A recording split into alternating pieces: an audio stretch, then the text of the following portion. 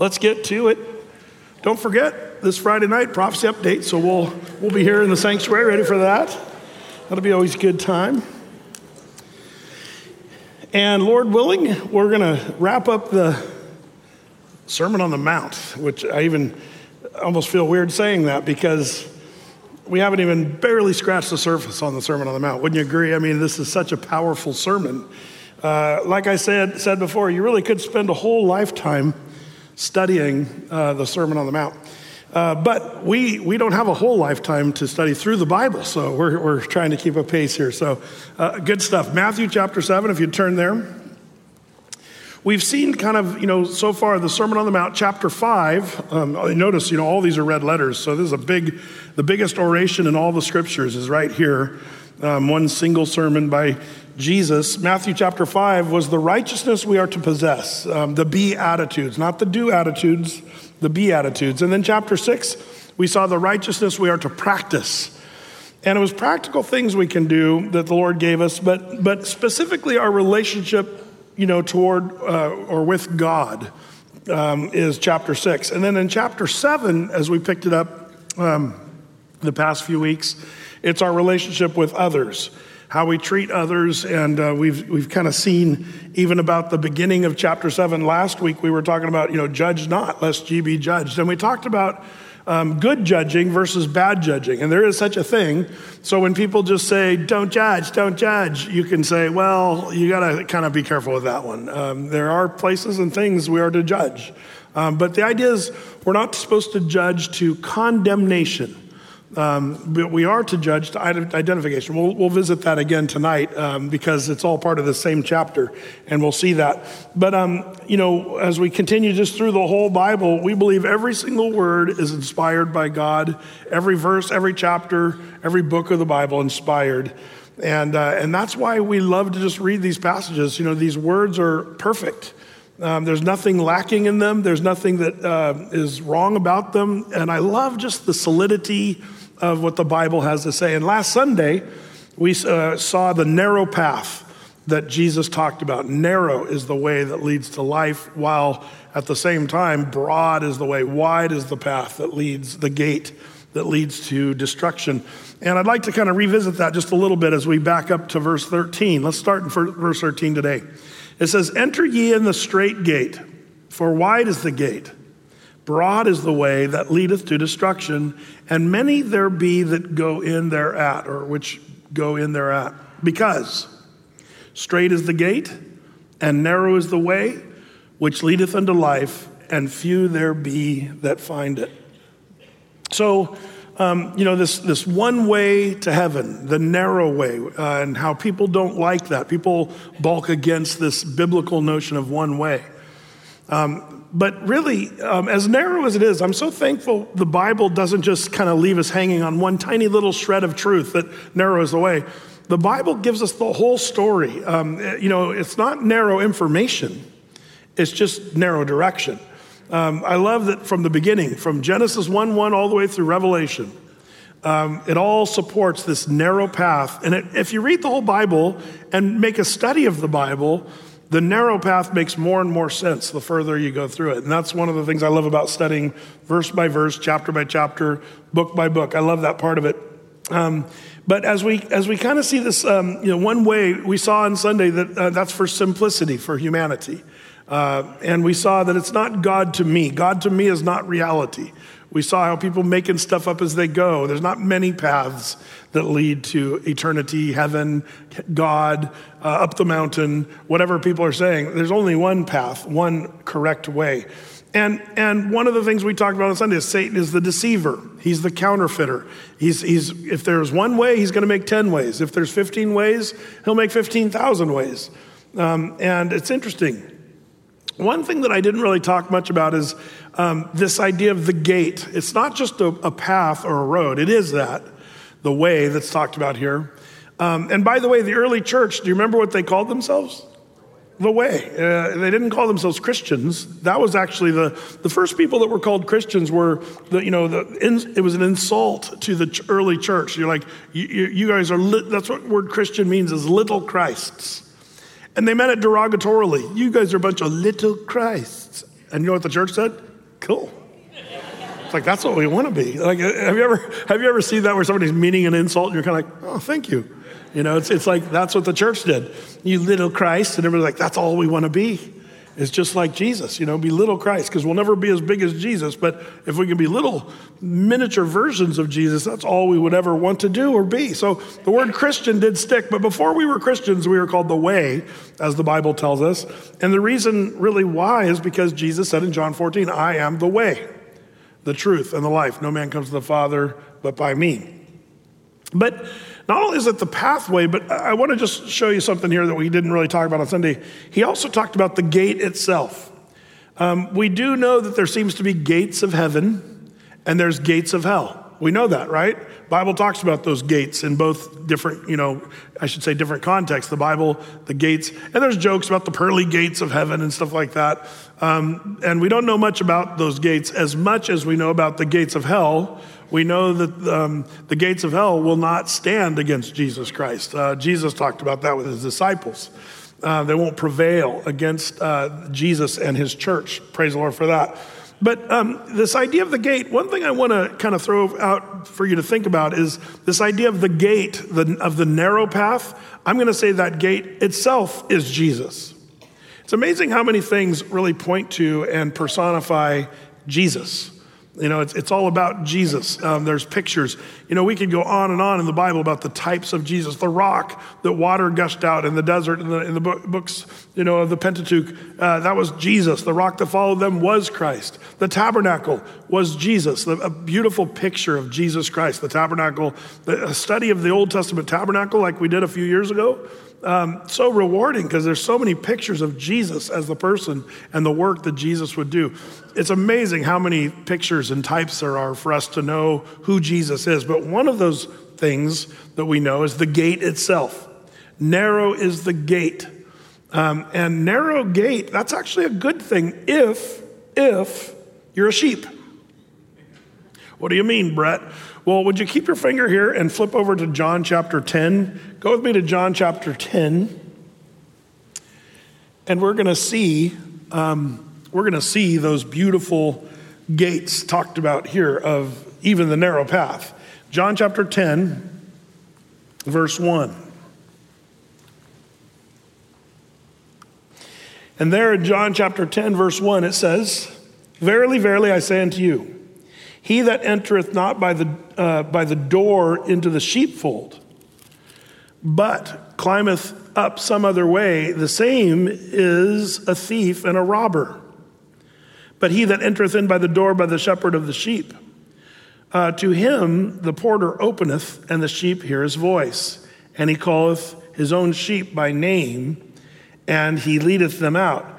And when he putteth forth his own sheep, he goeth before them, and the sheep follow him, for they know his voice. And a stranger will they not follow, but will flee from him, for they know not the voice of strangers.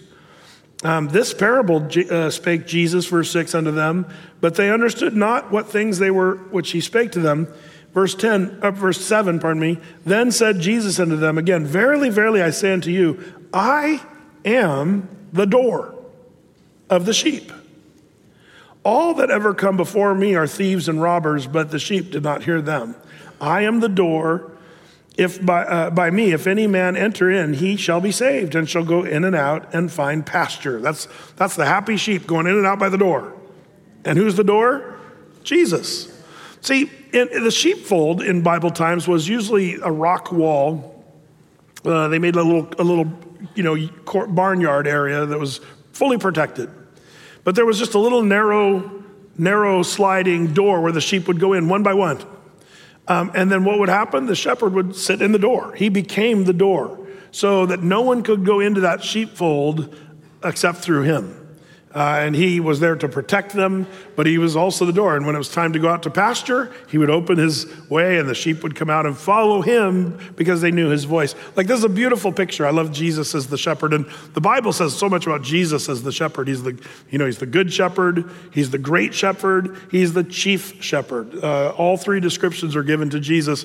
But when Jesus, one of his great I am statements, Jesus made 7 amazing I am statements. I am the way, the truth, and the life. I am the vine. vine, you are the branches, I am the bread of life, I am the light of the world. Like all the I am statements, do a study of those. That's a good study right there. But one of the I ams, I am the door to the sheepfold. That's right here in John chapter 10. Look at verse 10. Verse 10 says, the thief cometh not, but for to steal, kill, and to destroy. I am come that they might have life and that they might have it more abundantly. I am the good shepherd. The good shepherd giveth his life for the sheep. I love this about Jesus, how Jesus is willing to be the good shepherd for us, sheep. And, it's funny the thing about sheep that's so funny is, they're not super intelligent creatures. And in fact, some argue they're some among the dumbest. Oh, they're cute and cuddly. I've had sheep when I was a kid. We raised sheep on our little farm as I was a kid, but they're cute, but they're really dumb. Dumb as bricks, little sheep are. And I find it funny that the Lord says, yeah, all we like sheep, all you like sheep have gone astray. We're just not so bright. But as it turns out, when we're with Christ, we're in the safety of his sheepfold and he's the good shepherd. But the interesting terminology that we're going to kind of touch on, anybody that goes into the sheepfold, not by the way of the shepherd, as it turns out, that's a thief and a robber. Even if they look good, if they're climbing in by another way, you should know that they're a thief and a robber. And so what I love about being a sheep, even though we're not so bright, we have the good shepherd, the true shepherd, Jesus, who's called the door, which kind of reminds me of, as the narrow sheepfold, Jesus would stand in the doorway in the same way. If you are one of his sheep, you go in by the narrow way. It's the same kind of analogy tied into another analogy of Jesus, the shepherd and the sheep. You see how it all kind of correlates? Everything in the Bible there's expositional constancy. That is, all the pictures and types work together and fit together. That makes the Bible kind of fun when you start seeing. Now, all that to say, Matthew chapter 7, back to our text, let's go back there. Jesus is making that clear about that he is the way, he is the door, and there is no other way. And then he's going to go into the false. Remember how in John chapter 10, he went into the thieves and the robbers who go in by a different way. In the same way, in the Sermon on the Mount, Jesus is now going to go from the narrow door, where he's the gate himself. He is the gate, and he's going to get into the thieves. Or the wolves, as they're going to be called here. We'll get into that. But before we move forward on this, one of the things Jesus sort of wraps up his Sermon on the Mount is he gives us sort of a trilogy of duos. You can jot this down maybe in your notes. A trilogy of duos. What's this trilogy of duos? Well, the first duo that we see here is there's two roads, verses 13 and 14, the broad way and the narrow way. So there's the two roads. The second of the trilogy of duos is we're going to see two trees, or I should say two kinds of trees. One tree that bears good fruit and one tree that bears bad fruit.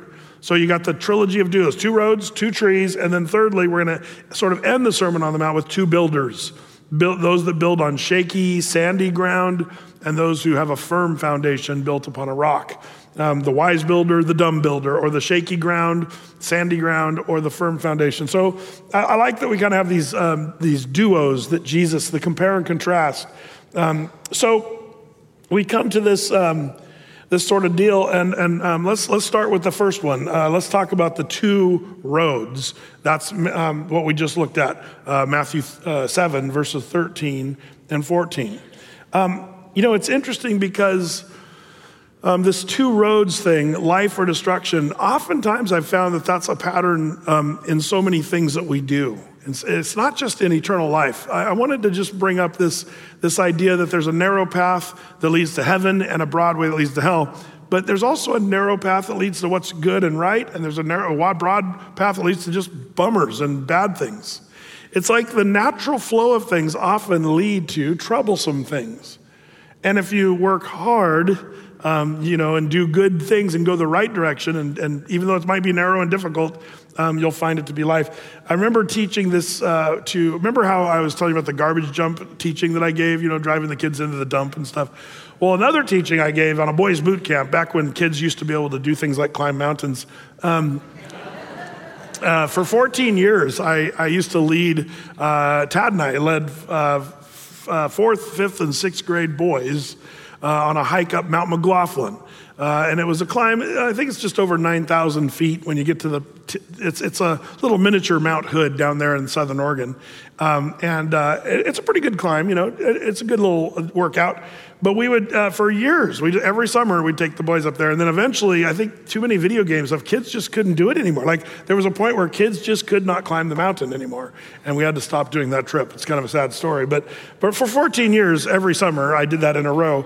But one of the things I like to do is when we were at the top, there was a great object lesson. I was always looking for the object lessons, But when you climb Mount McLaughlin, there's an interesting, trail. And it starts out easy and you're on the flat area and the kids are we there yet? Are we almost there? I'm like, nope, not even close, Then you get up where it starts getting steep, but you're still in the trees. And are we there yet? No, got a ways to go yet. And then they'd get really discouraged. Are we almost? And I'd say, hey, there's a McDonald's at the top and we can get a hot fudge sundae. Tad and I used to tell kids that. I don't know why. It was just funny to us, I guess. But they believed it. But then you'd get out of the tree line and you'd start walking on these boulders. But then it was more of a climb. It was really steep. And there was a point in the climb where you had to hike this ridge. It's kind of the only real way to hike to the top of that mountain. If you take any other way, on the right side, there's just a sheer drop. Like if you fell off, it'd be 1,000 feet down. Like it was breathtakingly steep and shocking. And the boys didn't like that. The other side was just a big hill of shale that, big 3-4 inch rock that was just, shale. And that was fun going down that way. You'd run and jump, and then the rock would just kind of slide with you. It was kind of fun to go down the mountain that way. We'd do that, but it wasn't a great way to climb. So the only way to do it was kind of ride this razorback ridge up the mountain. And there were kids freaked out, man. And I'd just give them advice and say, come on, just keep climbing. Don't look down. Keep clinging to those rocks. Keep climbing. Stay on that ridge. And, we'd get them up eventually to the top of the mountain. And then I'd give that message about the narrow path. One way leads to destruction, and how sometimes it's hard. And I said, in life, you got to cling to the rock, Jesus Christ, and just keep on climbing. Like it was a great object lesson for these boys. And they always felt a sense of accomplishment when they got to the top of the mountain. But all that, I would say that for you and for me. In life, every day you have to make decisions. Hopefully you've made the ultimate decision to choose the narrow path, Jesus, to get to heaven, because he's the only way, the truth, and life. We talked about that Sunday. But I also want to remind you that, sometimes we have to make daily decisions. Are we going to take the narrow path or are we going to take the broad way? You're at work, make a decision. Well, everybody at work, they sort of cheat on their hours and they kind of come and go when they, and they're sort of ripping off the boss, but nobody really cares. Maybe the boss doesn't even care. But are you a person of integrity? Because that's the narrow path to say, I'm going to be really careful with my time card or sheet or whatever you do. And I'm going to be honest and a person of real integrity. When I'm at work, I'm going to really be working. It's funny how we have to make little micro decisions that have to do with the life or destruction, the road that is good or bad. But all that to say, I do believe we have to be careful because destruction is real both eternally, but also in our lives. I've noticed people make a lot of decisions, myself included, but as a pastor who's counseled a lot of people, I've noticed people make just decisions that are quite destructive. And then they wonder why things are happening in their lives that are just so horrifying and bad. Well, some of those decisions we make just are wrong. Well, Brett, I like my decisions. Well, you can like your decision, but if it's a decision that leads to destruction, don't be shocked when there's things that are being destroyed in your life. We'll talk more about that. But all that to say, the two roads. So you got two roads. That's the first thing. Then Jesus goes to the next sort of example of the trilogy of duos, two trees, good or bad fruit. And we pick it up in verse 15.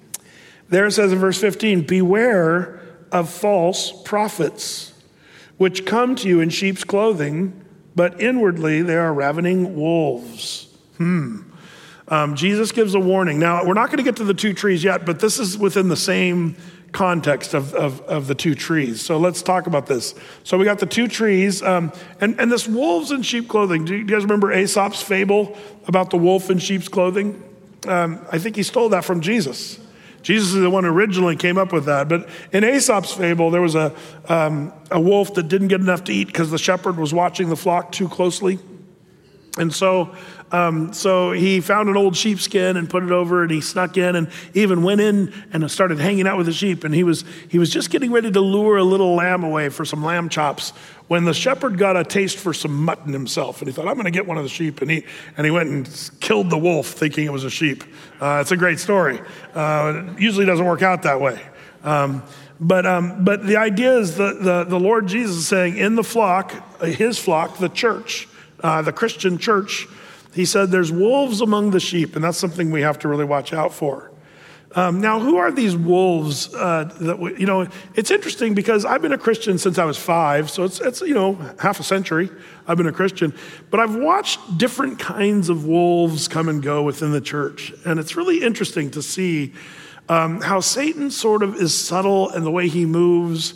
And there's still wolves in sheep clothing, but are the wolves in sheep clothing different than the ones in the 80s or in the 60s?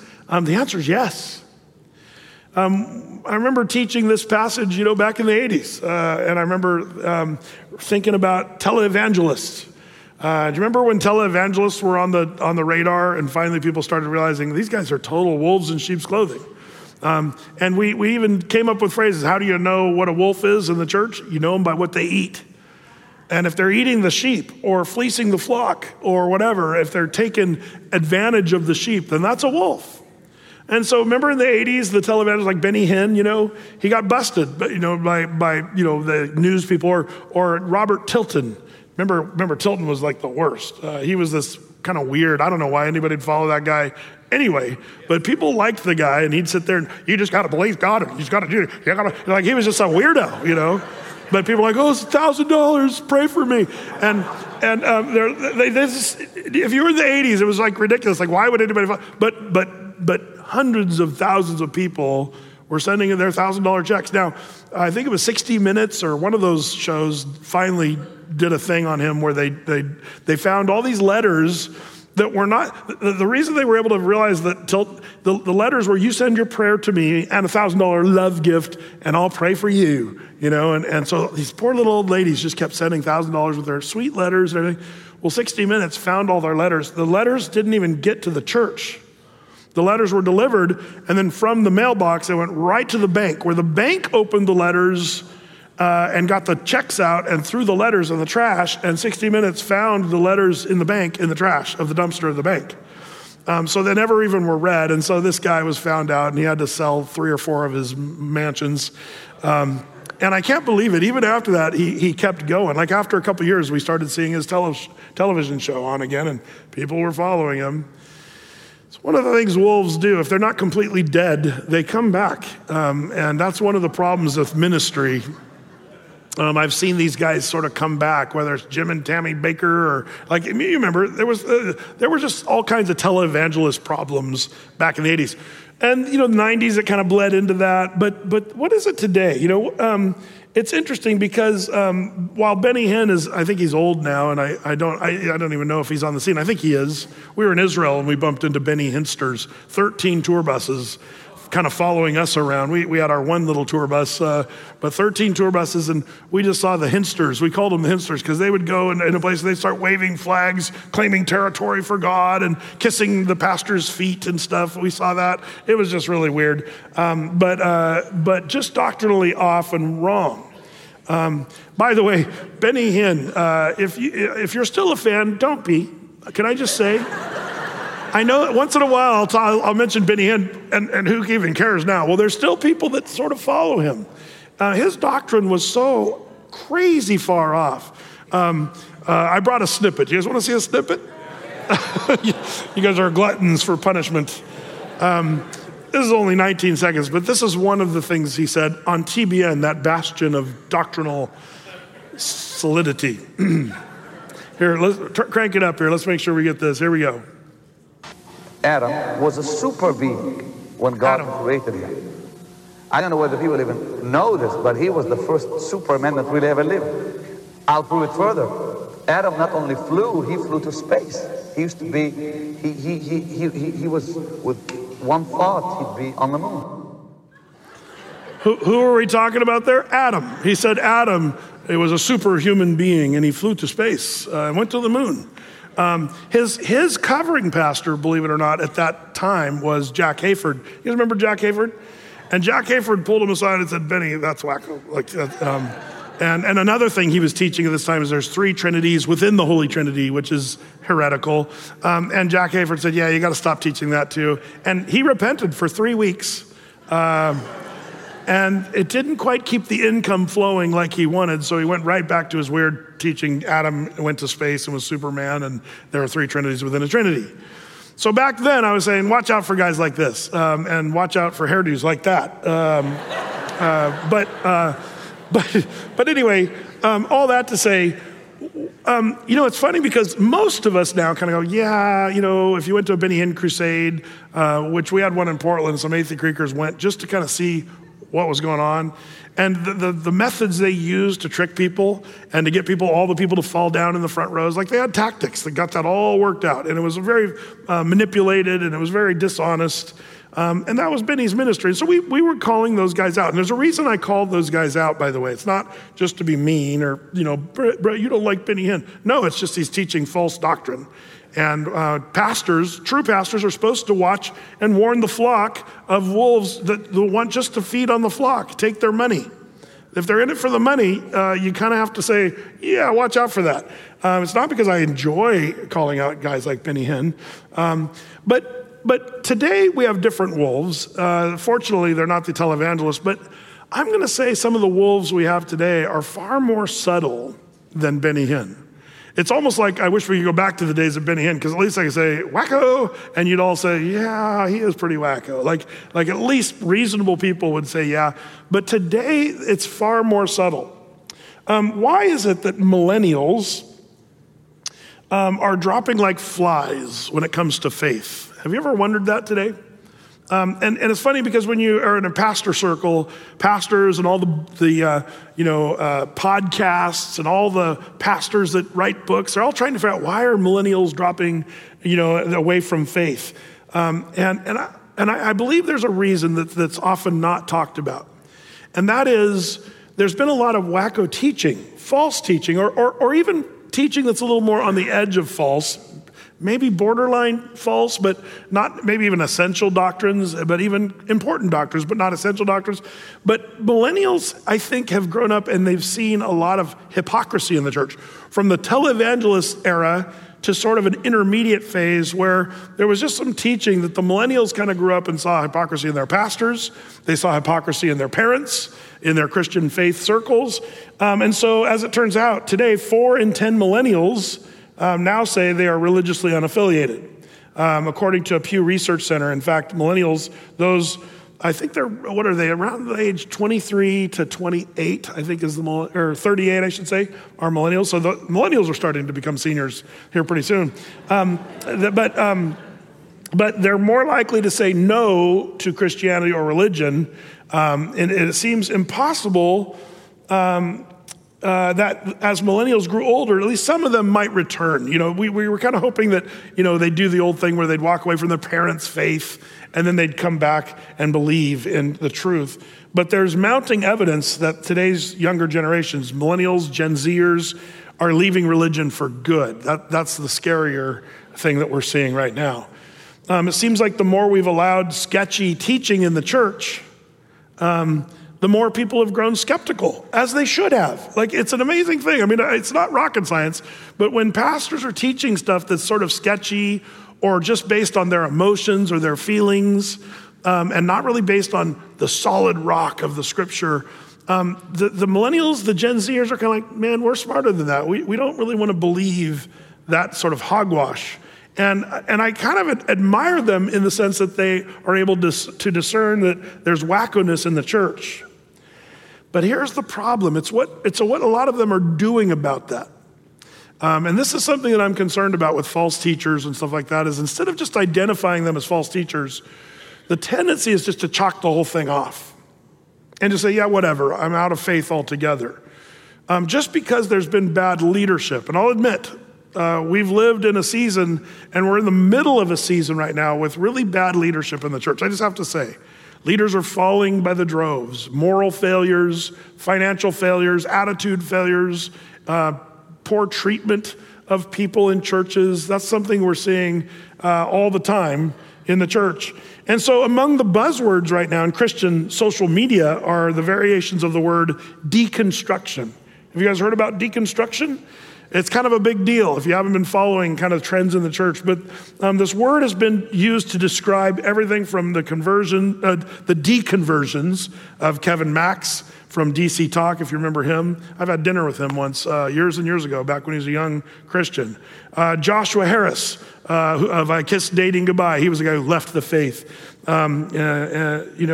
Also, the soul searching of Derek Webb led to, a deconstruction of his faith. And also the theological, revisions of Jen Hatmaker and Rob Bell. Like we've seen in the last decade, or even more than that, all these kind of famous Christians, people sort of deconstructing their faith or revising their faith and changing really everything they believe, and often misleading or leading the church down this way. The term deconstruction is increasingly being used prescriptively, where all you got to do is just deconstruct. Like they're saying it as a positive. It's recommended, especially to those questioning what they've grown up with, the faith of their parents. As a courageous thing to do, you go through that period of deconstruction. To applaud or even recommend deconstruction. The problem is, I think that lands someone, what I've observed, between unhelpful or even very dangerous. This idea of deconstructing one's faith.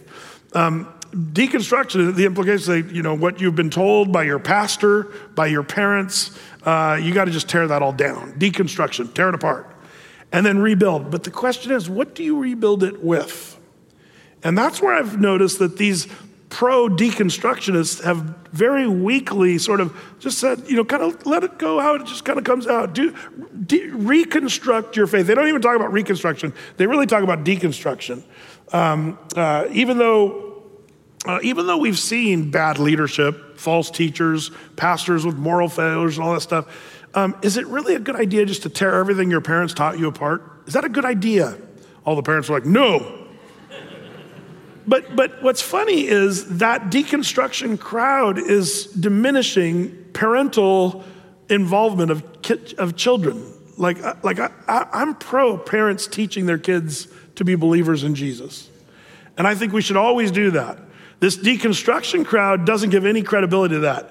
Tear what your parents taught you down. Tear what your pastor, your local, small church pastor told you to do, or mega church pastor. Just tear it down because all that's wacko, and you should just really reconstruct your own kind of, and it borderlines on what we talked about on Sunday, relativism.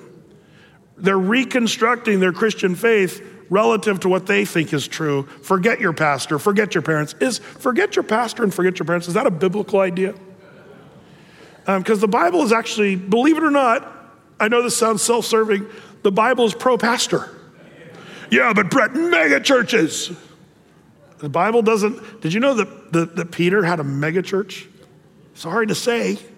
Now, here's what's funny. I have never been pro-mega church. If you've known me, if you've been around Athey Creek, we have never been pro-mega church. It's so hilarious. We've never had a church growth plan. We never sat around, how can we get more people here? We've always thought, how can we get less people here? How can we offend people easier or open up parking space, like really.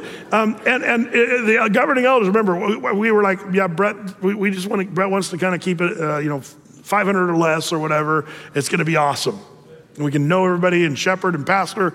And we've not been a pro-mega church. Meanwhile, during that time in the early 90s when we were starting Athey Creek in 1996, the mega church drive was out there, feverish pitch. Church growth, mega church seeker friendly. That's when the mega churches really started booming in 1995 and forward. Meanwhile, we're like, yeah, we don't really want that. So then all the mega churches started growing because seeker friendliness. Then that whole seeker friendly movement and some other things that went along with that, some corruption, some weirdness, and mixed all together, a lot of mega churches have failed. Because they were all about church growth and they felt the pressure to always perform and have it be better from one week to the next. And it was just huge pressure. And man, everybody got burnt out. And now we're living in a time where all those same people that were pro-megachurch, today they're all anti-megachurch. It's hilarious. They're like the wind. 1 minute, the same people, Barna Research Group, same people. They all were pro megachurch, church growth, all this stuff. Now they're all like, oh yeah, the megachurch is horrible, dark, evil, and everything about megachurches. And so Christianity Today, there's big organizations that are way anti-megachurch, which is hilarious. So Athey Creek, what happened? I have no idea. Other than I'm just doing the same thing I've always done, just sitting on my stool, teaching the Bible verse by verse. It's not a fancy thing. It's nothing that we really thought, oh, how can we get more people? But it's interesting because as it turns out, we hate to admit it, but we have a megachurch. A megachurch by definition, by the way, is 2,000 or more. Some people say 1,500 or more, but we have more than 2,000 people. Times 5. It's a big church. But here's the thing. We're not proud of that. It scares us. It makes us realize, wow, we've got to come up with ways to learn how to shepherd and care for a congregation this size. And so we're doing our best to do that, not only with the people that are here, but the people that are out online, watching at Athey Creek online. And we want to shepherd and care for people. And it's not easy, not an easy job. I always crack up at people that, hey, Pastor Brett, we want you to meet us. Can we have lunch? And I'm like, oh, if you only knew. I only get like 300 invites to lunch every couple days. I'd love, and you wonder why I'm overweight. Come on, are you kidding me? It's all your fault. No, people have us over for dinner, man. It's like, oh, Pastor likes to eat. Here we go. Come on, here, have another ribeye steak, you know. But honestly, like, yeah, it's hard. The megachurch is difficult. But what's funny is we never really wanted that. So now Athey Creek, not wanting to be a megachurch, we are. Meanwhile, tons of megachurches, especially during the coronavirus and lockdowns, a lot of those churches have failed, and they're closed, or their doors should be closed, or they are closing, and the world's going, what's going on? And their prescription is deconstruct your faith and forget the megachurch and forget your pastor and forget your parents, deconstruct. I'm putting it in negative terms. They won't put it in quite those same negative terms, but that's the way I see it. That's what's actually happening. And even though we've seen moral failures in leaders, and that happens both with megachurches and small churches, it's just when it's a big church where the pastor fails, whether it's a Bill Hybels, of Willow Creek, or, like the numbers of people are tragically huge. Even another pastor this week had to come out of a big church in Texas. And it's heartbreaking to see that. But even though we have leaders who fail and stuff like that, one of the things I'm saddened is we've not built Christians that don't just recognize bad things that happen in the church. We've become such an easily victimized culture. Oh, my faith is faltering because that pastor did something. I hope you understand, and man, if I could help Athey Creek, we should never let our faith rest on that pastor, this pastor, or any pastor. Like if a pastor has a moral failure and like, oh, my faith is faltering, maybe your faith was never really based on the right thing to begin with. Like your faith should be solely based on Jesus Christ, not Athey Creek, not Rolling Hills, not, Life Church or Highlands or, all the Flatirons or whatever the big churches are around the country. Like you really shouldn't base your faith on. Now, meanwhile, church is important. Pastors are important. Teaching the Bible's still important. But your faith shouldn't be hinging on how good your pastor's doing. Do you see what I'm saying there? Brett, are you getting ready to confess something? No, I sure hope not. I'm just saying it makes me nervous if I want to set up Athey Creekers enough. If I got shot in the head tomorrow or even had a moral failure or whatever happened, I would hope you just kind of go, you know what, Brett's in heaven or Brett's in jail, whatever. But my faith is based on Jesus Christ and him alone. That's the key. That's the key.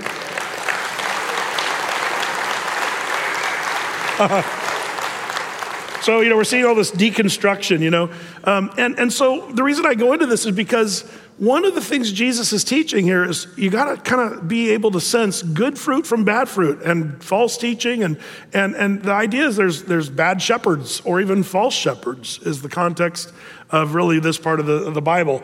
By the way, there's a healthy, while some people are saying the prescription is deconstruct your faith, I would say no. The prescription is not, be solely dependent on the mega church that you once attended. No, but be a part of the church. Let's go over just a few reminders of what the Bible says. Hebrews 10:25, it says, not forsaking, this is what we're supposed to do, the assembling of ourselves together, as the manner of some is, which is a lot of deconstructing people. I don't need church. I don't like organized religion. As it turns out, Jesus likes organized religion. He organized it in his word with deacons, elders, and episkoposes. I'll talk about that in a second. But that structure, that's organization. People, I don't like organized church. Jesus likes that. Yeah, but there's moral failures. Big shock. We're people and we're stupid. We make sins and do mistakes. But your faith shouldn't be hinging on that pastor or those people. You still need to assemble yourselves together. Yeah, but the church is such a disappointment. Jesus still loves his church. All flawed and sinful and whacked out, Jesus still loves them, and he wants us to assemble together. And some people, he says, the manner is to forsake the assembling. But instead, exhort one another, which I'm trying to do right now. And so much the more as you see the day approaching. What day approaching? The day of the Lord. The time where the Lord intervenes. So we're seeing that approach. So we need to exhort all the more to assemble ourselves. And that's why we're encouraging people to come to ATHE or be a part of a watch party and gather in a group and have pastoral covering from ATHE and try to be part of the church. And it's not just ATHE, man. Find a good church where you live and plug in. Well, bro, it's not as good as ATHE Greek. Well, I doubt that. There's got to be some good churches out there. I do sadly admit I think they're farther and fewer between. But look for a good Bible teaching church. Brett, they don't go verse by verse through the Bible. I wish they would, but that doesn't make them a bad church. Find a church that at least teaches the Bible. That's really important. And don't forsake the assembling. So rather than deconstruct, plug in to the church. But the church is flawed. Doesn't say anything about that. Still plug in. Also be given to corporate Bible study. Like we're doing right now. This is a part of your faith. Corporate Bible study is what they did in the early church. They gave attendance to the apostles' doctrine steadfastly. Also 1 Timothy 4:13-16. Till I come, Paul said to Timothy, give attendance to reading, to exhortation, to doctrine, which is teaching the Bible. That's the word doctrine. Neglect not the gift that is in thee, which was given thee by prophecy with the laying on of hands by the presbytery.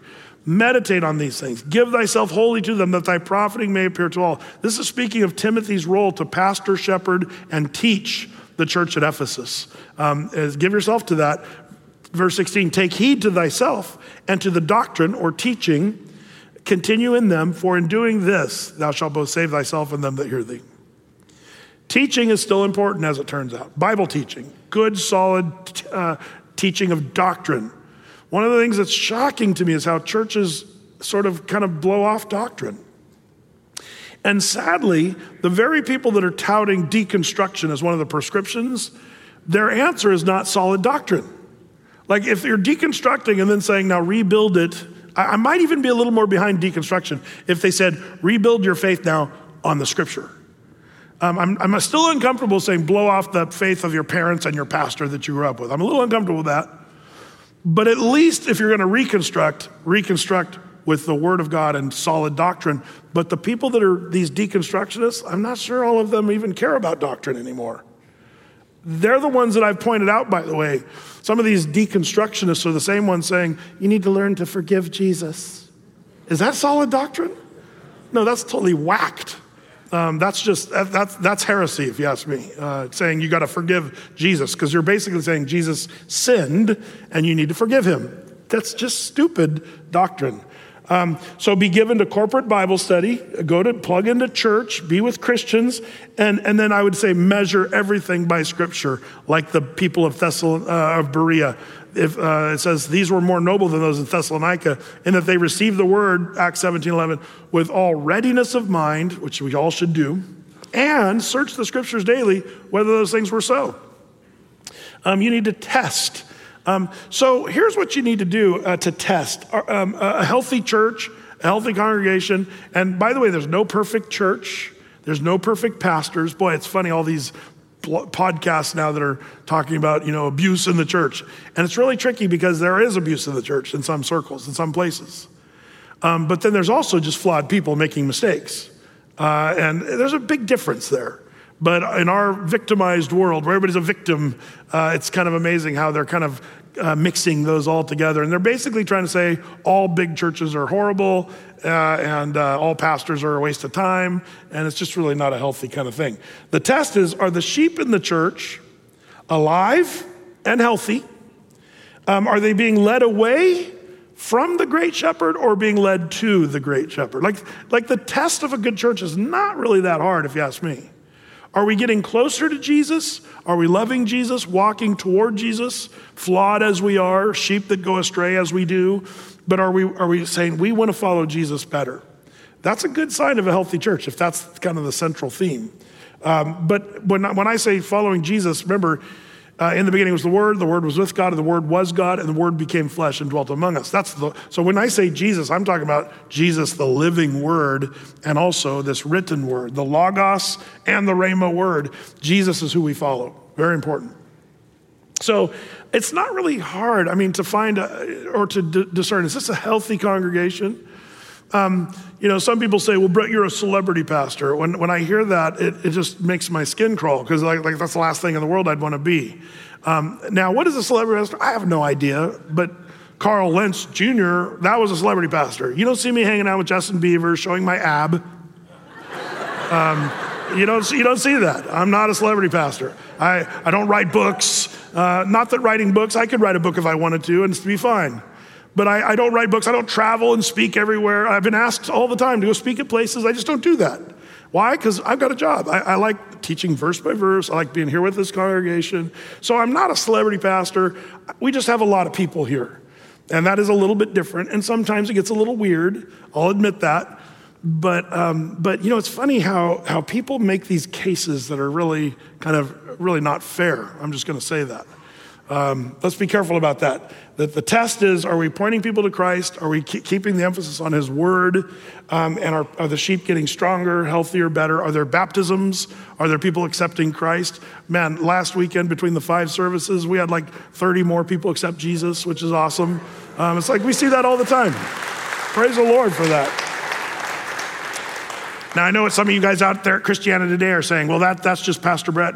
He must be covering up scandals at Athey because he's saying baptisms, salvations. Because that is something churches do, I'll just admit. They say, look at the fruit. We got baptisms and we got salvations, so we can treat people badly and have an affair and be texting women inappropriately and blah, blah, blah. Of course that's wacko. And you don't use the good fruit to only cover up some of the bad fruit that's on the inside. I might be getting into some stuff that you guys are like, what are you talking about, Brett? It's the world of the church today. There's a condition that a lot of people, unless you're following what's happening, you don't really know. But many of you are aware there's some real trouble in the church of Jesus Christ, in the world, but maybe even worse, even in America. The condition of the church is not good. If we're doing a State of the Church address, like with the State of the Union, I would say the condition of the church is very unhealthy right now. Now, that's a little bit troubling. And you could say, things are falling apart. Nope, they're falling into place. Exactly like Jesus said, in the last days there'd be a famine of the hearing of the word of God. In the last days there'd be people, false teachers and false messiahs even. Like this is all stuff that the last days in the Bible tells us is going to happen. So we're seeing that. But you say, well, Brett, then why even try? Why even care? Because we're called to still do our job as Christians. Even though there's people failing in faith, millennials are marching away and churches are failing, we should be trying to do the best to say, nope, let's stick to our guns and do what Jesus told us to do. Let's stick to true faith and follow what Bible says. Well, where am I? Let's see. Matthew chapter 7. So beware of false prophets is the word there. Now, by the way, When it says that, as a pastor, you kind of start to get defensive because Jesus is the great chief shepherd, but as a pastor, we're supposed to be the feeder of the flock or under shepherds. The word pastor means feeder of the flock. And I'm reminded of Acts 20. Why don't you keep your finger here in Matthew 7? I know we've only gone through technically one verse, but let's go to Acts chapter 20. I just want to show you this because some people get up in a tizzy when I mention Oprah. And some people get mad when I mention Benny Hinn. I'm sure there's some old lady watching online right now going, I can't believe Brett just dissed my online pastor, Benny Hinn. Well, you got to understand, this comes from a heart that gives me a job to do. In Acts 20, Paul's talking to the elders of the church at Ephesus. And these aren't just elders for prayer and ministry. These are episkoposes. What's that? Well, take a look at verse 28, I should say. Acts 20, 28. Paul gives a strong word. He says in 20:28, he says, take heed therefore unto yourselves and to all the flock over which the Holy Ghost hath made you overseers. Now, mark in your notes or in your Bible, the word overseer there is the word episkopos in the Greek. It says he made you overseers to feed, that's pastor, the church of God, which he hath purchased with his own blood. You see, this is where I start getting real nervous as a pastor. The Lord has given me a role to feed the flock, and the Lord gives us as pastors and elders and episkoposes, which I'll talk in a second, we're supposed to oversee the church. And I think guys have taken that job far too lightly. I hear these pastors, it's like they come into the ministry and they don't realize the gravity of what they're doing. And so they come in flippantly and they got their ministry and they drop, cussing and it's like they're just some guy off the street that said, oh, you mean I can be a pastor and teach the Bible? No, there's a role of overseeing and caring for the flock. And it's not just the flock, it's the flock that Jesus purchased with his own blood. The gravity of that is profound.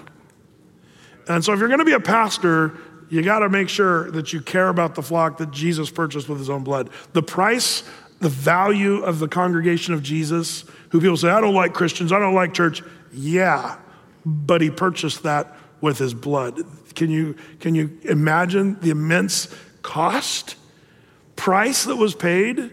You see, so if you don't like the church, you're in big trouble because Jesus saw it valuable enough to pay for that church with his own blood. Like this to me is very sobering and something that pastors should remember. What's this word episkopos, by the way? It's the word that is often translated to be bishop. And that's where bishops came from. But the word episkopos basically means the overseers in the church. The various definitions, a man charged with the duty of seeing that things be done by others are done rightly, any curator, guardian, or superintendent, the superintendent, elder, or overseer of a Christian church. These are the definitions of the word episkopos. At Athey Creek, by the way, if you're wondering, we have elders, deacons, and bishops, but we don't call them bishops. Why? Because the Anglican church and the Catholic church made bishop into a weird thing. Plus, it's something I think of when I play chess. So the word bishop, I think, has been ruined by history. I'm just going to say that. Or there's some churches, bishop so-and-so, and like, who is that? And he's not a bishop at all. He's just some guy that likes to be called bishop. So we call it a governing elder. So an elder, because that's who Paul's talking to, is elders at the church of Ephesus. And among those were also elders that were episkoposes. So that's what we have at Athey. We have elders that are prayer and ministry of the word, but we also have episkopos elders. We call them governing elders, and it's a small team of men that I answer to, that I submit myself to. I'm accountable to them. I ask them, guys, do you see anything wrong that I'm doing? I want to hear from you if there's problems at Athey. If I have things I'm wrestling through, we pray through that as a group of elders. The governing body of elders make all the decisions. And the way it works, by the way, it's not voting. It's not a committee. At Athey Creek, when we make decisions, it's a unanimous decision where we all come together and say, this is where the Lord's leading us through prayer. We come to a unanimous decision. If there's one guy in the group that says, man, I have a check in my heart about doing this, then we don't do it. We just say, okay, the Lord's not doing that right now. And we'll pray through it, and we don't just take things lightly and say, well, he's got a check, so forget it. But we either keep praying, keep seeking, keep knocking until we all kind of come together and unanimous. And then, by the way, that's biblical. If you remember the council in Acts 15, they were trying to decide what to do with the Gentiles. And Paul gave his 2 cents, and Peter gave his 2 cents, and James gave his word. And then they all said, that's it right there, what James just said. And they all agreed and said, let's do that. That, to me, is the biblical model of church eldership, episkopos, and that's the way Athey Creek rolls. So you have to understand that. I think one of the biggest mistakes pastors make is they don't have accountability with an elder board. And there might be elder boards that are there in name only, but they don't really, like the pastor still kind of runs the church. And we get asked that from time to time. Some of our governing elders or even our staff, people say, does Brett really just kind of run the church? Come on, does Brett really do it? And it's like, no, that's not the way it works here at Athey. And I would challenge anybody who claims that, just say that to one of my governing elders. Good luck. These are not wimpy little men. These are guys that love Jesus and are very strong personalities and strong and really great men. Guys that I very much respect. And if they say, man, we got to stop or got to change, they're the guys I listen to. They're the guys I submit myself to. You should just kind of look for that in a church, by the way. I think if a guy's the Lone Ranger, he's setting himself up for a big fall. I've seen that up close where, a guy who's even a gifted, talented teacher, talented leader, but if he doesn't have a group that he submits to, he's setting himself up for future problems. And I knew that to be true when I was younger. So I was always like, well, I'm always going to have a governing elder board, and they're going to be real, not just in name only. But I remember thinking, that looks dangerous. But now that I've lived some life and seen churches and seen where that goes, I'm really thankful. I get more and more thankful for my governing board every single day. I really do. And by the way, that's just biblical. And not only should I do that, but you should do that too. The Bible calls us to submit ourselves one to another. I hope you have 3 or 4 or 5 people that you just say, if they say something to me about my life, I'm going to do that. Well, Brett, I don't trust anybody else with my life. Well, you're in a dangerous spot because you're not that smart. Sometimes you got to get perspective from the outside in. I'm just telling you, none of us are that smart. Oh, I am. Well, a lot of people have said that, and they're the next podcast topic. Just saying. The Bible says in Ephesians 5:21, we're to submit ourselves one to another in the fear of God. So all that to say, people are mad when I speak against the teachings of Benny or Oprah or Bethel or whatever. But the key is, who are you going to submit to? People who make billions of dollars or have big, powerful ministries, or are you going to submit to what the Word of God actually says? And that's just an important thing. We need to care for this flock, and that's why we watch and warn. In fact, are you still in the book of Acts, chapter 20? Oh, good. Since you're there. Let's take a look. By the way, let's go back and look at verses 29 on onward. It says, after he says, purchasing with his own blood, verse 29, for I know this, that after my departing shall grievous wolves enter in among you, not sparing the flock. Also of your own selves shall men arise, speaking perverse things to draw away disciples after them. Like Paul's calling out what's happening in the church today. Wolves from without, stupid people from within. It's all dangerous. The church is a dangerous place. Wolves and people from within. He says there'll be those that after my departing that are even among you that won't spare the flock. We've had that at Athey Creek. People that were once with us that were, kind of hanging out and doing their thing. But it started to become more apparent that they're not really into as much the flock as they're into themselves and drawing away like a wolf would draw away a lamb from the sheepfold. We've had that. Sad to say, but we've had to call that out. And it's not easy leading in a congregation. Verse 30, also of your own selves shall men arise speaking perverse things to draw away disciples after them. Therefore, this is what a good pastor, good episkopos does. Therefore, watch and remember that by the space of 3 years I cease not to warn everyone night and day with tears. And now, behold, brethren, I commend you to God and to the word of his grace, which is able to build you up and to give you an inheritance among all them which are sanctified. Let's keep going. I have coveted no man's of silver or gold or apparel. If a pastor's in it for the money, you're in the wrong business. That's a good thing. If you got to kind of watch that.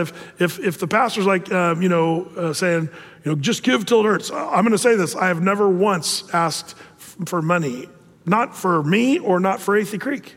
I love Athey Creekers because they just say, you know what? We're going to give to this congregation because we're giving to Jesus. We're giving our tithe and our offering to the Lord. That's why. And this is where we're fed. This is where we're getting fed. So this is where we give our T's and O's.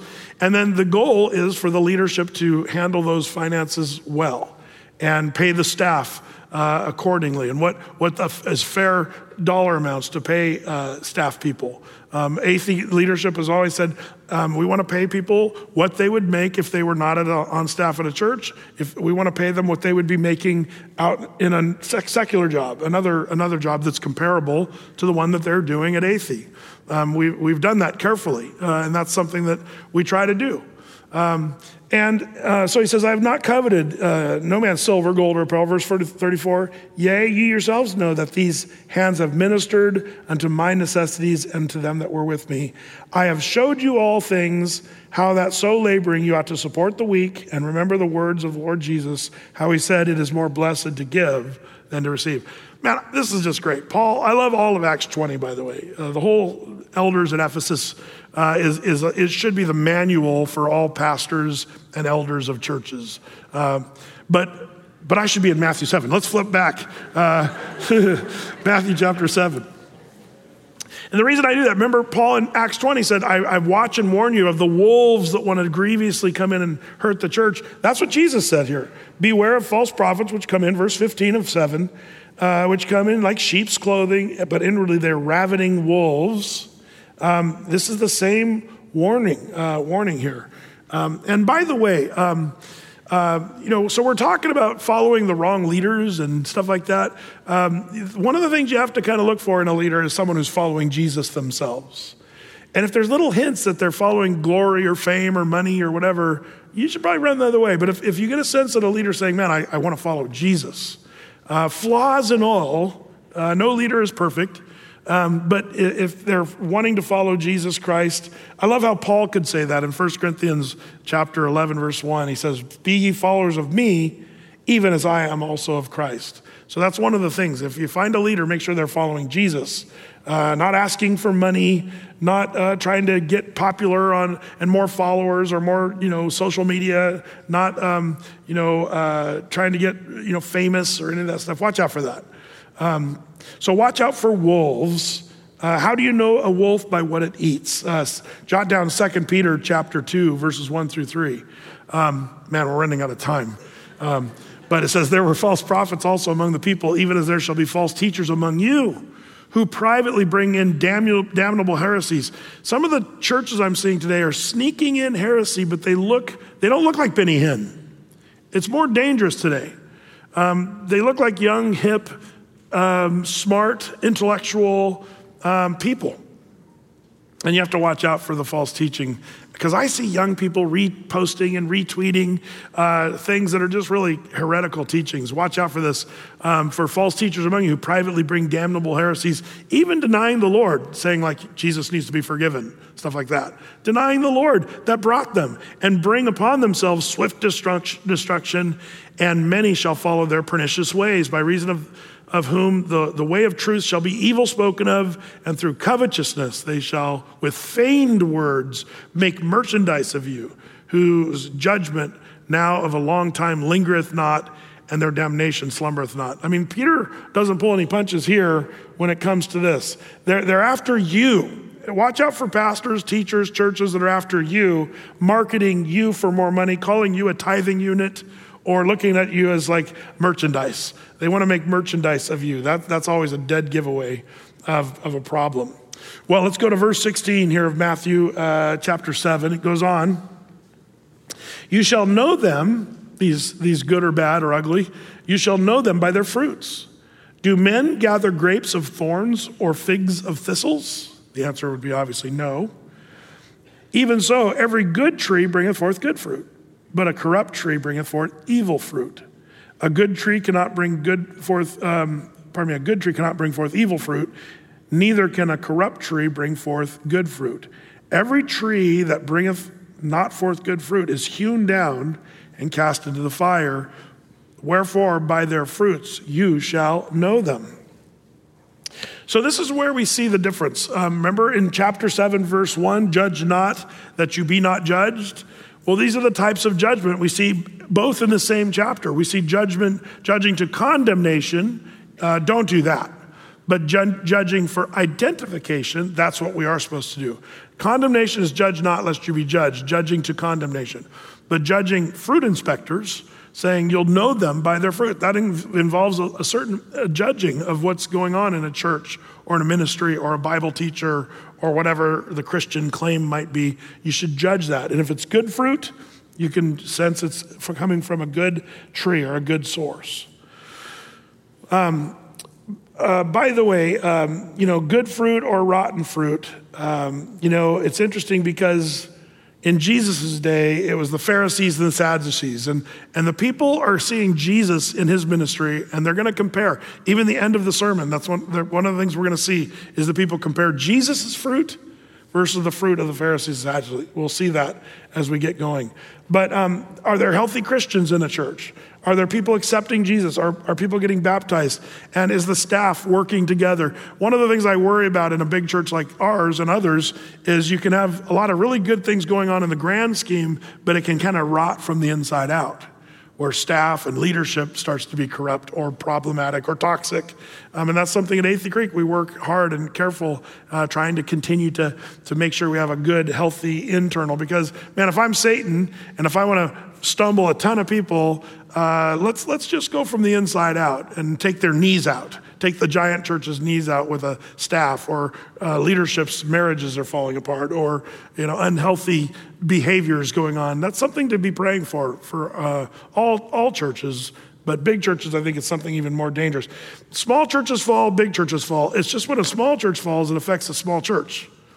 But when a big church is like Athey, if we were to fall, the rise and fall of Athey Creek, like the podcast that, you guys maybe know what I'm talking about there. If that happened, then, not only the people that attend this church, but all the people online, it just disillusions people. And because we're a very, victimized society, and we get really wounded and hurt, and people think my faith is shaken because of that church, man, it's so sad to watch people fall away and deconstruct and walk away from Jesus. It's really sad. Don't forget, God uses flawed pastors, leaders, and teachers. Don't forget that. I'm not making an excuse or even condoning bad behavior. But Moses, was he a flawed leader? Yeah, I find it hard to find flaws in Moses, but Moses misrepresented the Lord. He struck the rock a second time. He shouldn't have done that, and was angry and yelled at the people and called them all morons. Like he made some mistakes as a leader. But it's funny how we get all up in a tizzy about bad leadership. Just remember, the church is up in a big battle. Ephesians chapter 6, verse 12 reminds us that we wrestle not against flesh and blood, but against principalities, powers, against rulers of darkness in this world, spiritual wickedness in high places.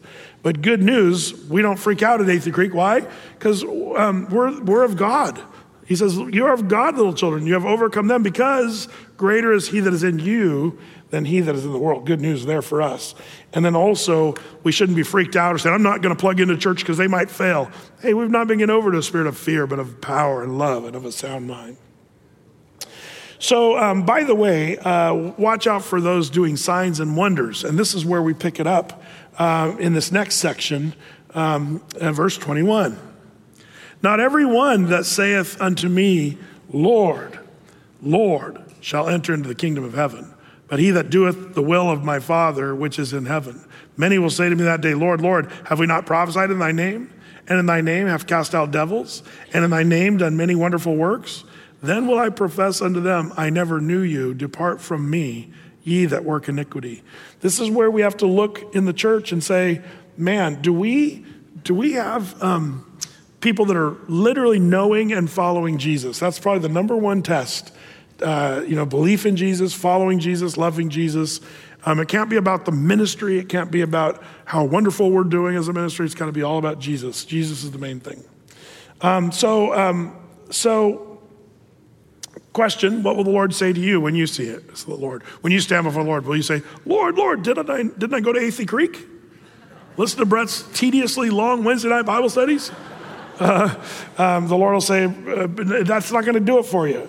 Your salvation is not by going to Athey Creek or any good work. Your salvation is by grace. Ephesians 2, 8 and 9. You're saved through faith and not of yourselves, gift of God, not of your works, lest any man should boast. This is the key. So we got this idea of the false, the fake, the bad fruit. And that's really verses 15 through 23. Now we have this last and final section here, verses 24 through 27, the two builders. It says in verse 24, therefore, whosoever heareth these sayings of mine and doeth them, the doers of the word, I will liken him to a wise man which built his house upon a rock. And the rain descended, the floods came, and the winds blew and beat upon that house, and it fell not, for it was founded upon a rock. And everyone that heareth these things of mine and doeth them not shall be likened to a foolish man which built his house upon the sand. And the rain descended, the floods came, and the winds blew and beat upon that house, and it fell. And great was the fall of it. Just like cell phones. Building your house upon the cell phone. So a shaky or firm foundation. Now, by the way, did you notice that's the end of the Sermon on the Mount? Seems abrupt, doesn't it? Like when you go, wait, where's the rest of it? Jesus said, now in conclusion, he doesn't say that. He says, wise man listens to what I said, foolish man doesn't. The end. It's like, that's it. I love how brief and abrupt the ending is because he wants to leave you with, what are you going to do? That's what he's asking. He's like, what are you going to do about all this stuff I just said? And the cool thing is, Jesus, I might have misspoke in some ways, kind of on purpose, because I've always said, well, Jesus doesn't give the answer to the Sermon on the Mount. He is the answer to the Sermon on the Mount. And I'm going to stand on that. But he sneaks it in here at the end, doesn't he? Because we know, if you know your Bible, the rock is Jesus. And the wise man builds his house on the rock, the foolish man builds his house on the sand. So Jesus is sort of cryptically saying, build your house on me. Jesus is the whole deal. I am the way, the truth, and the life. I love how Jesus ends this saying, you got to hear the words and the sayings and do what I've said. Then you're going to be building your house upon, the rock. I love that. The question is, what will you do? The rest of the Bible, if you ask me, reads like a commentary on these three duos that we just read. The path, the trees, the foundation, the duos. The path, Psalm 119, 105, thy word is a lamp unto my feet and a light unto my path. The path, John 8:12, Jesus spake to them saying, I am the light of the world. He that followeth me will not walk in darkness, but have the light of life. That's the light path. John 10:7, Jesus said, verily I say to you, I am the door of the sheep. So it's the path, the door. The whole Bible's about this. The tree, two trees, good fruit, bad fruit. It points to Jesus, the tree. By the way, the tree in the Bible is always a symbol of pointing to Jesus, the cross. 1 Peter 2:24, who his own self, Jesus, bare our sins in his own body on the tree that we might be, being dead to sin, should live to righteousness. Colossians 2:14, blotting out the handwriting of ordinances that was against us, which was contrary, and took it out of the way, nailing it to his cross. So, the tree, good fruit or bad fruit, we want to nail ourselves to the tree that bore the best fruit of all, Jesus the Messiah. Man, I wish we could camp out on this. I was planning on talking for only 30 more minutes on this point. But I'm going to leave it there because we can meditate on Jesus, the tree, but also the foundation. Jesus claims to be the rock, the redemption, the salvation, the rock that crushes. It's funny in Matthew 24:44, we're almost done. Whosoever shall fall on this stone shall be broken, but whomsoever it shall fall, it will grind him to powder. Jesus said this in Matthew. Later on, we're going to read this, where Jesus kind of makes two cases. You're either going to be broken before the rock and make him your foundation, or you'll be crushed by the rock and he will be your doom. And Jesus says it's true. So the rock, Jesus, is going to be one way or the other for you. And the question is your position. You'll either be broken before him or crushed by him. And I'd rather do what this says, build my house upon the rock. When the winds come and the rains come, man, it's going to last. Christians, non-believers, everybody's going to have trouble. Do you remember how we saw this last week? Matthew 5:45, the Lord's going to rain. He makes the sun rise on the evil and on the good. He sends the rain on the just and the unjust. So rain's coming up, flood's coming down. You still need to be on the rock of Jesus Christ, your firm foundation. We end with just those last two words, two verses, I should say. And this is where we kind of mentioned this earlier. Is there good fruit? How's this pastor, teacher? What's the deal? And I love the way the crowd discerned. Look at verse 28. And it came to pass when Jesus had ended these things, the people were astonished at his doctrine, for he taught them as one having authority and not as the scribes. Man, I love this. This is the goal, I think, for us. The only way I know as a pastor to be able to teach the Bible on a Wednesday night like this is for me to not give as much my opinions or my thoughts, but just say, look what the Bible says. That's my goal. If you don't know that, that's my goal. It's not, wow, listen to what Brett has to say. I really hope that when we go away, we just kind of go, wow, look what Jesus told us here. Look what the Word of God says. And hopefully it's my job to help us connect the dots and see what the rest of the scriptures say and how it all ties together. Like, to me, that's the fun part of what I get to do. But at the same time, I hope we always say, wow, look at the Word of God. This is the authority. And I think people, if you're careful and if you pray for discernment, whether you're listening to people online or blogs or video logs or podcasts or whatever, be careful today because there's very subtle teaching that's going on out there that I think it's more like the scribes and the Pharisees, but there's people not really discerning. I like how these people says, no, this is legit. Not like the scribes, not like the Pharisees, Jesus. This is the legit stuff right here. And I pray the Lord will give you wisdom. Whether it's listening to teachings online or coming to Athey Creek, you still got to check and say, is that right? Is what that guy's saying true or false? May the Lord give us all wisdom in these days. In Jesus' name, let's pray. Lord, as we finish up the Sermon on the Mount, Lord, we get a sense that we're barely even tapping into just the power and the truth that's tucked away in these scriptures. But Lord, how we pray that you'd give us wisdom to apply and Lord, to meditate on your word, Lord, day and night.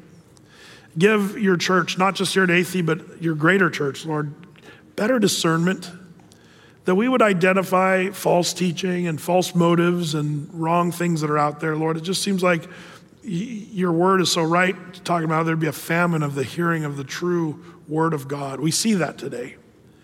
So Lord, shake the church up and wake us up. Lord, help us to be like the Bereans who search the scriptures daily to see if what was being said was true or false. So give us wisdom, Lord. I pray your blessing on these, your people, as we wrap it up this evening. In Jesus' name, amen.